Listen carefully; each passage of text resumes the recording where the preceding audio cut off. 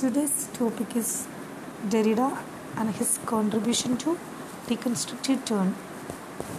Derrida is often associated with the philosophical movement known as deconstruction.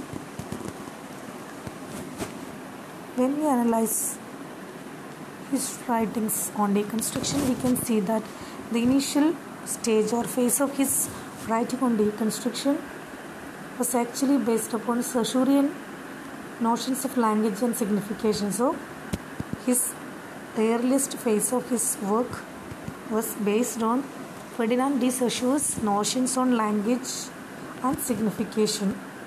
And Derrida here argued that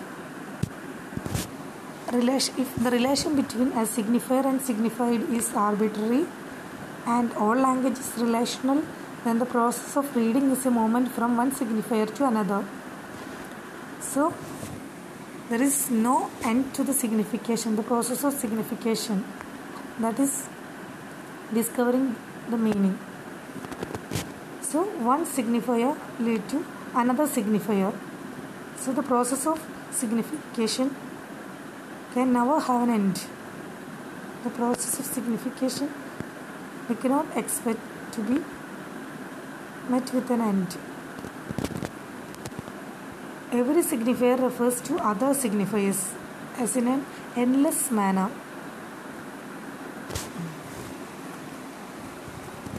And every signifier, according to Derrida, is made up of an absence.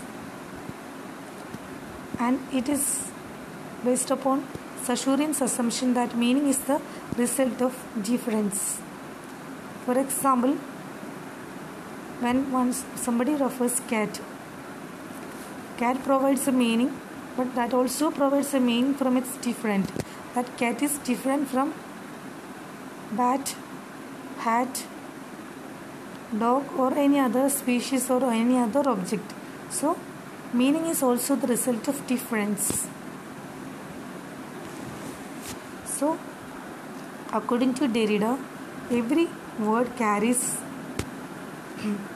a meaning, and also it carries its relation with other words. So we should be aware of